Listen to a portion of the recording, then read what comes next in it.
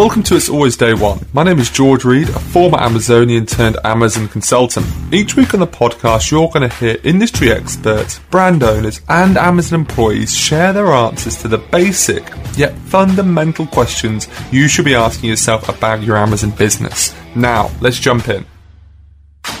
So today I'm going to do a deep dive into Amazon storefronts. We're going to look at why, firstly, we create a storefront. Secondly, we're then going to look at the macro and micro strategies to optimize a storefront.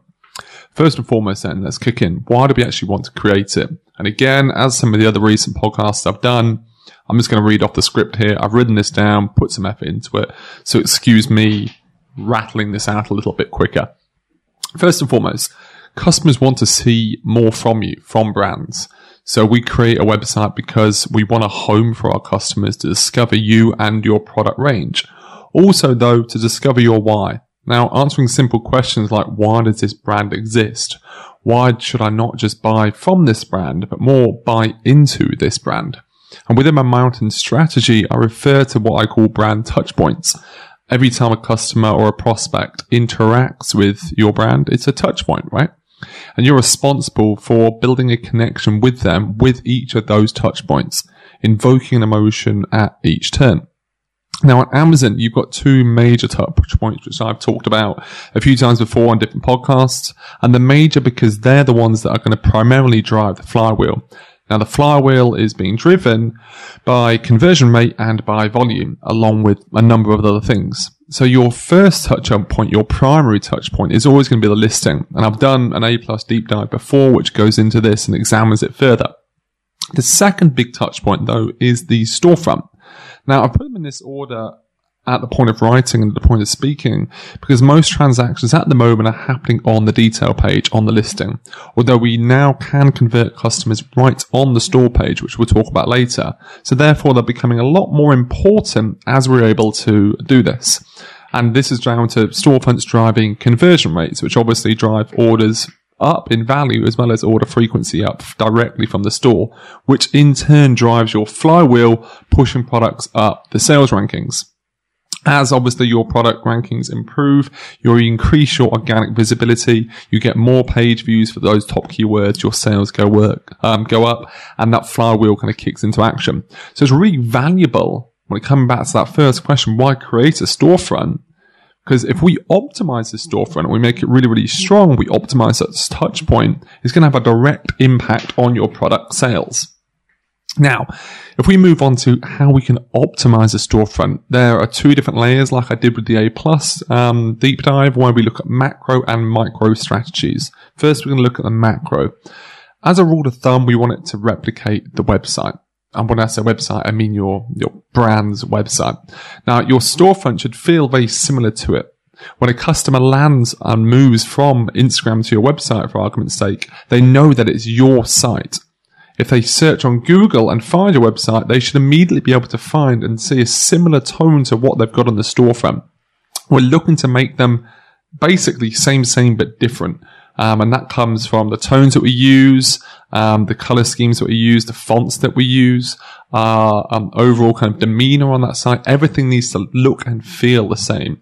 This in turn is going to build trust. It removes some of the friction and it also adds legitimacy to you as a brand, which is particularly important as Amazon now and a number of large Chinese sellers are blowing up all these brands. Amazon are allowing these Chinese sellers to blow up loads of these brands, driving a lot of fake review scandals. And a lot of these brands that are coming out aren't actually proper brands. They're kind of fake brands, in my opinion, and they don't have websites. So I think there's a big follow-up now of a lot of customers leaving Amazon and checking out to see if they do have a website, then going back. Now, what we want is a really strong website, obviously, but we want a really strong storefront, so they're very parallel and they look one and the same. And that's where we can essentially differentiate. So mimicking the other side is number one there.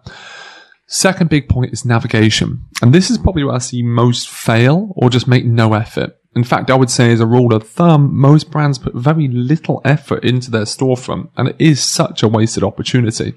So a common mistake is throwing all of your products onto one page. I see this far too often, and it's the worst thing that you can possibly do because it's a terrible customer experience. because we're not essentially helping our customers. It's like going to TK Maxx. I'm sorry if you work there or if this is a big kind of passion of yours going to TK Maxx. But what often happens is you've got loads of good stuff in there, but also mixed with loads of bad stuff. And it's not a fun experience kind of pulling apart these different things. And that's something we want to avoid, okay? And that's not necessarily to say you sell poor stuff and you sell good stuff. It's just to say that we want to strive to make the customer experience as good and strong as possible. And this itself is a touch point, and one that invokes more positive emotion than negative. Now, many of you perhaps have shopped with parents. Mothers, particularly mine, tend to be a bit more content with a bad experience when you go into a store. Whereas I know I've been with my dad in TK Maxx and he's just gone, fuck this, I'm out of here, because it's a not very good experience. It's painful for him just to find what he wants and separate stuff from it he dislikes to what he likes or doesn't need to what he needs, perhaps with less expletives. So you need to create a virtual shop assistant is the way I like to think about it. When a prospect lands on your page, you must be thinking, how can I make this easier for them? Okay.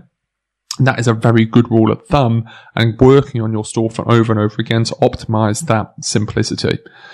Now, a good way to do this is simply categorize. And you can categorize by all manner of things. But one way I like to think of is the different types of customers you've got coming on or coming to your page.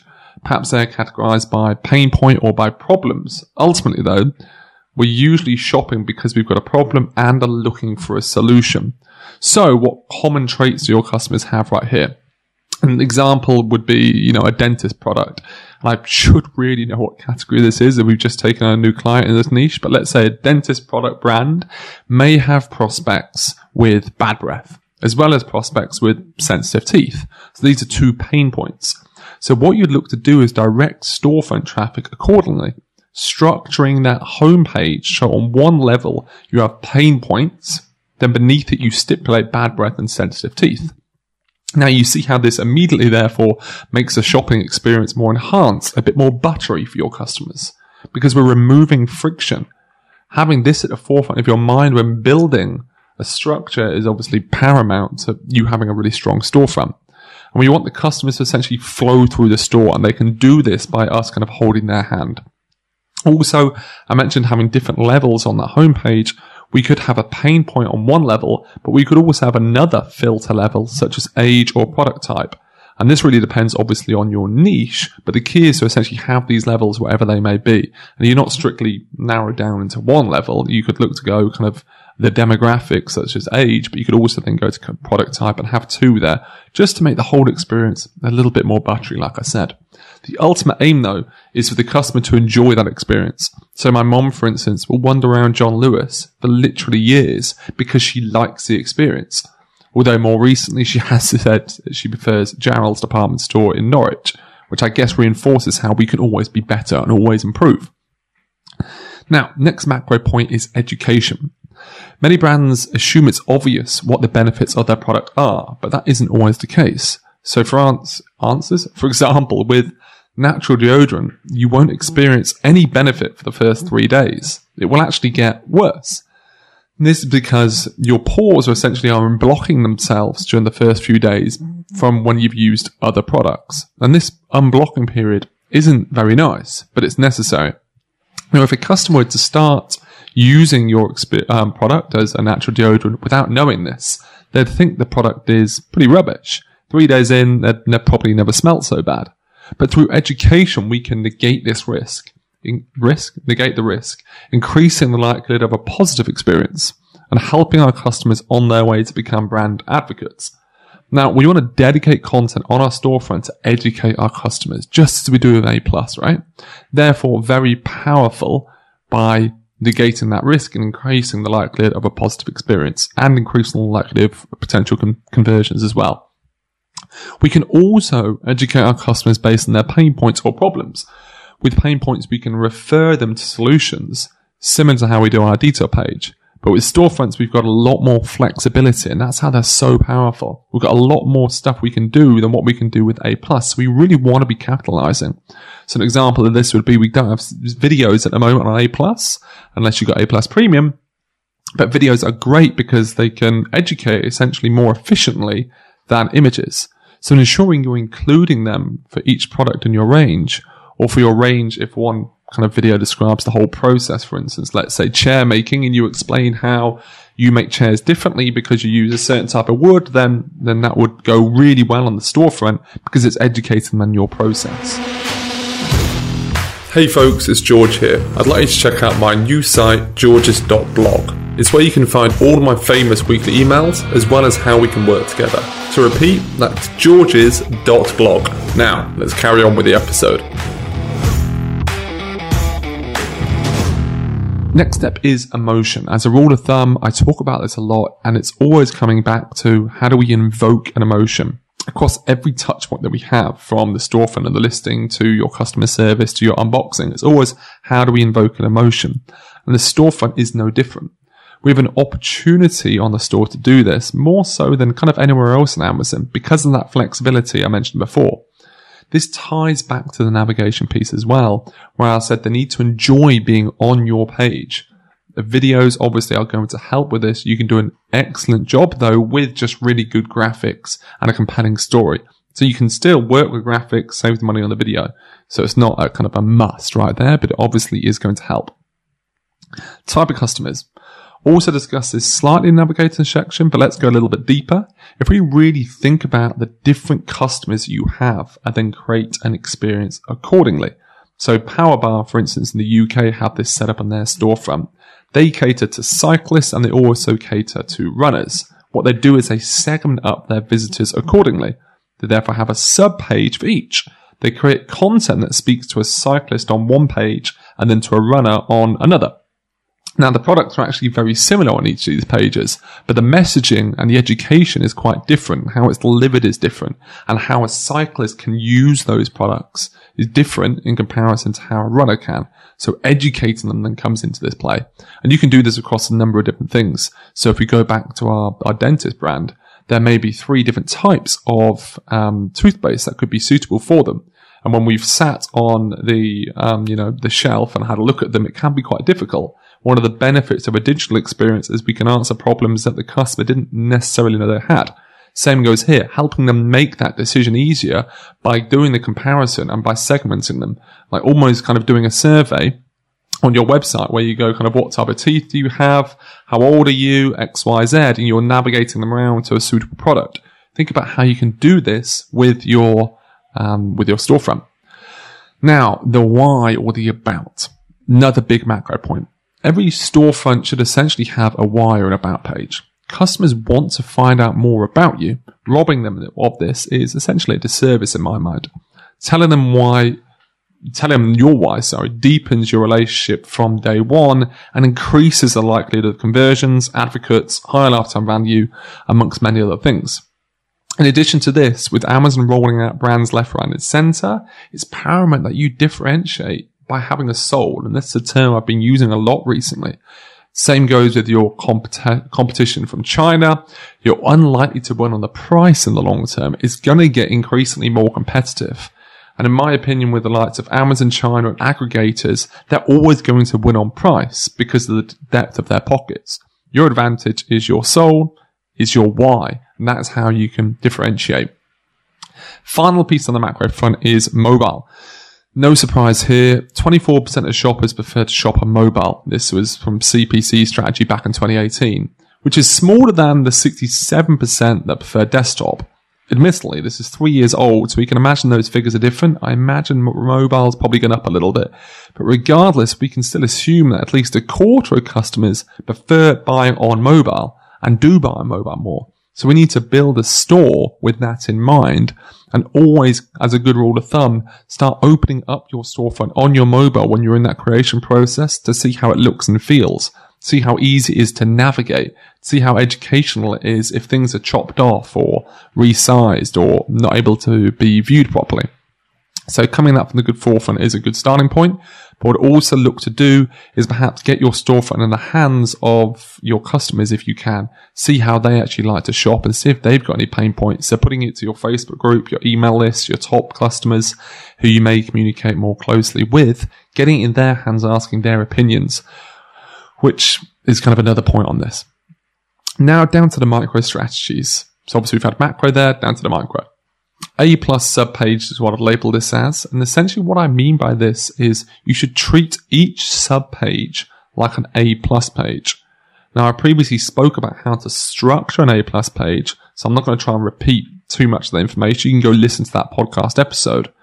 But by following the same macro and micro guidelines as I outlined with the A+ on your storefront pages, you're going to create a really strong experience, which obviously translates, as I mentioned the Y earlier on, to high conversion rates and average order values.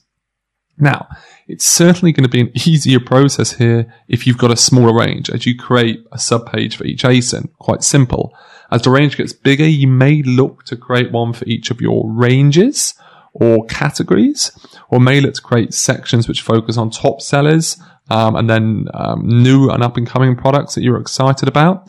Then for those top sellers, you can repurpose some of the A+ you've already got and look to put it in a different size on that top seller page. So we're still creating the A+ experience, but driving home those top sellers, or also driving home those new products you want to get off the ground.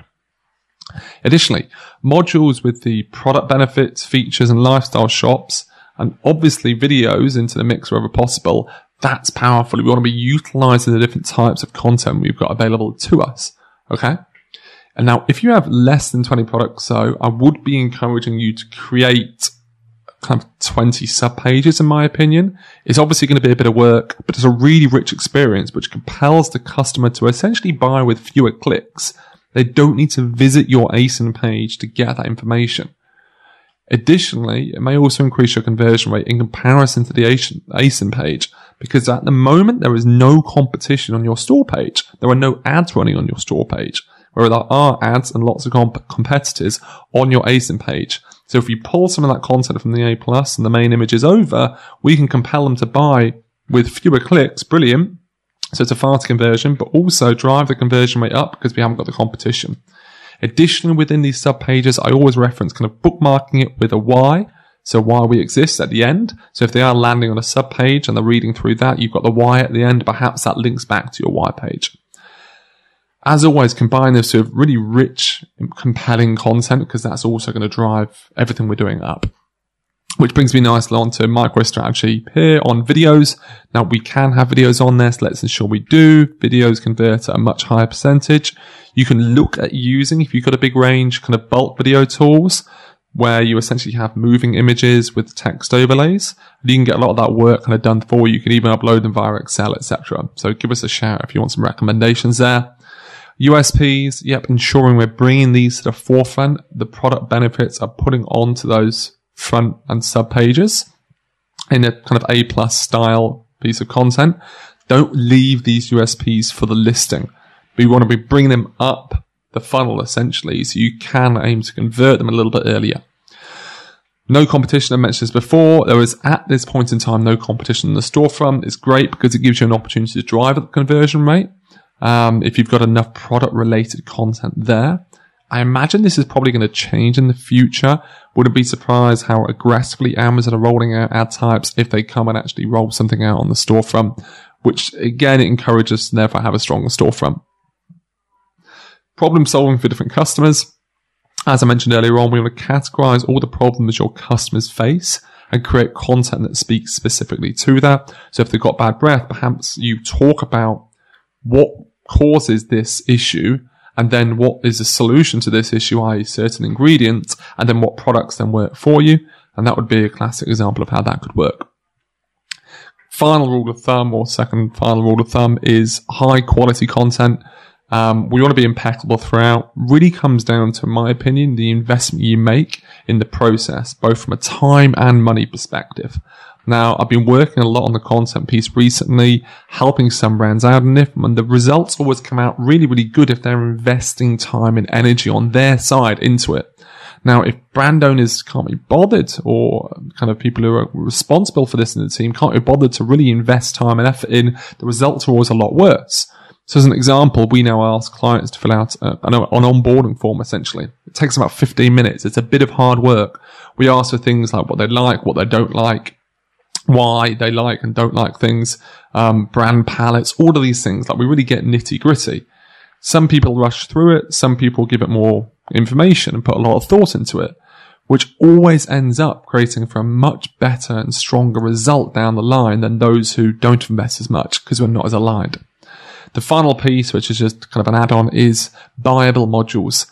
Also coming back to the point of we want that conversion to happen on the storefront because there's less competition. Sending them to the store, the detail page gives an opportunity for them not to be converted. So these buyable modules are essentially images where you have an option to click inside that image and basically pin things inside the image. So a really good way you can make this work is with lifestyle images. So an example would be a kitchen setup that looks brilliant. Then each item has a pin. So when you hover over the pin, you get some information, you get the outer basket. So what we're doing is we're selling them on that lifestyle image, future pacing them into a life right in front of them that they could technically experience. And then hopefully we're enjoying the benefits of them going, yes, I want to buy this whole experience. And you get the nice average order value up, which is a powerful thing we want to be utilizing right now. Okay, folks, any questions on the storefronts, give us a shout. Hopefully that's been beneficial. Hopefully it gives you some directions. Obviously, show notes has got the transcript for this so you can read over it as well. Thanks, guys. Have a good day.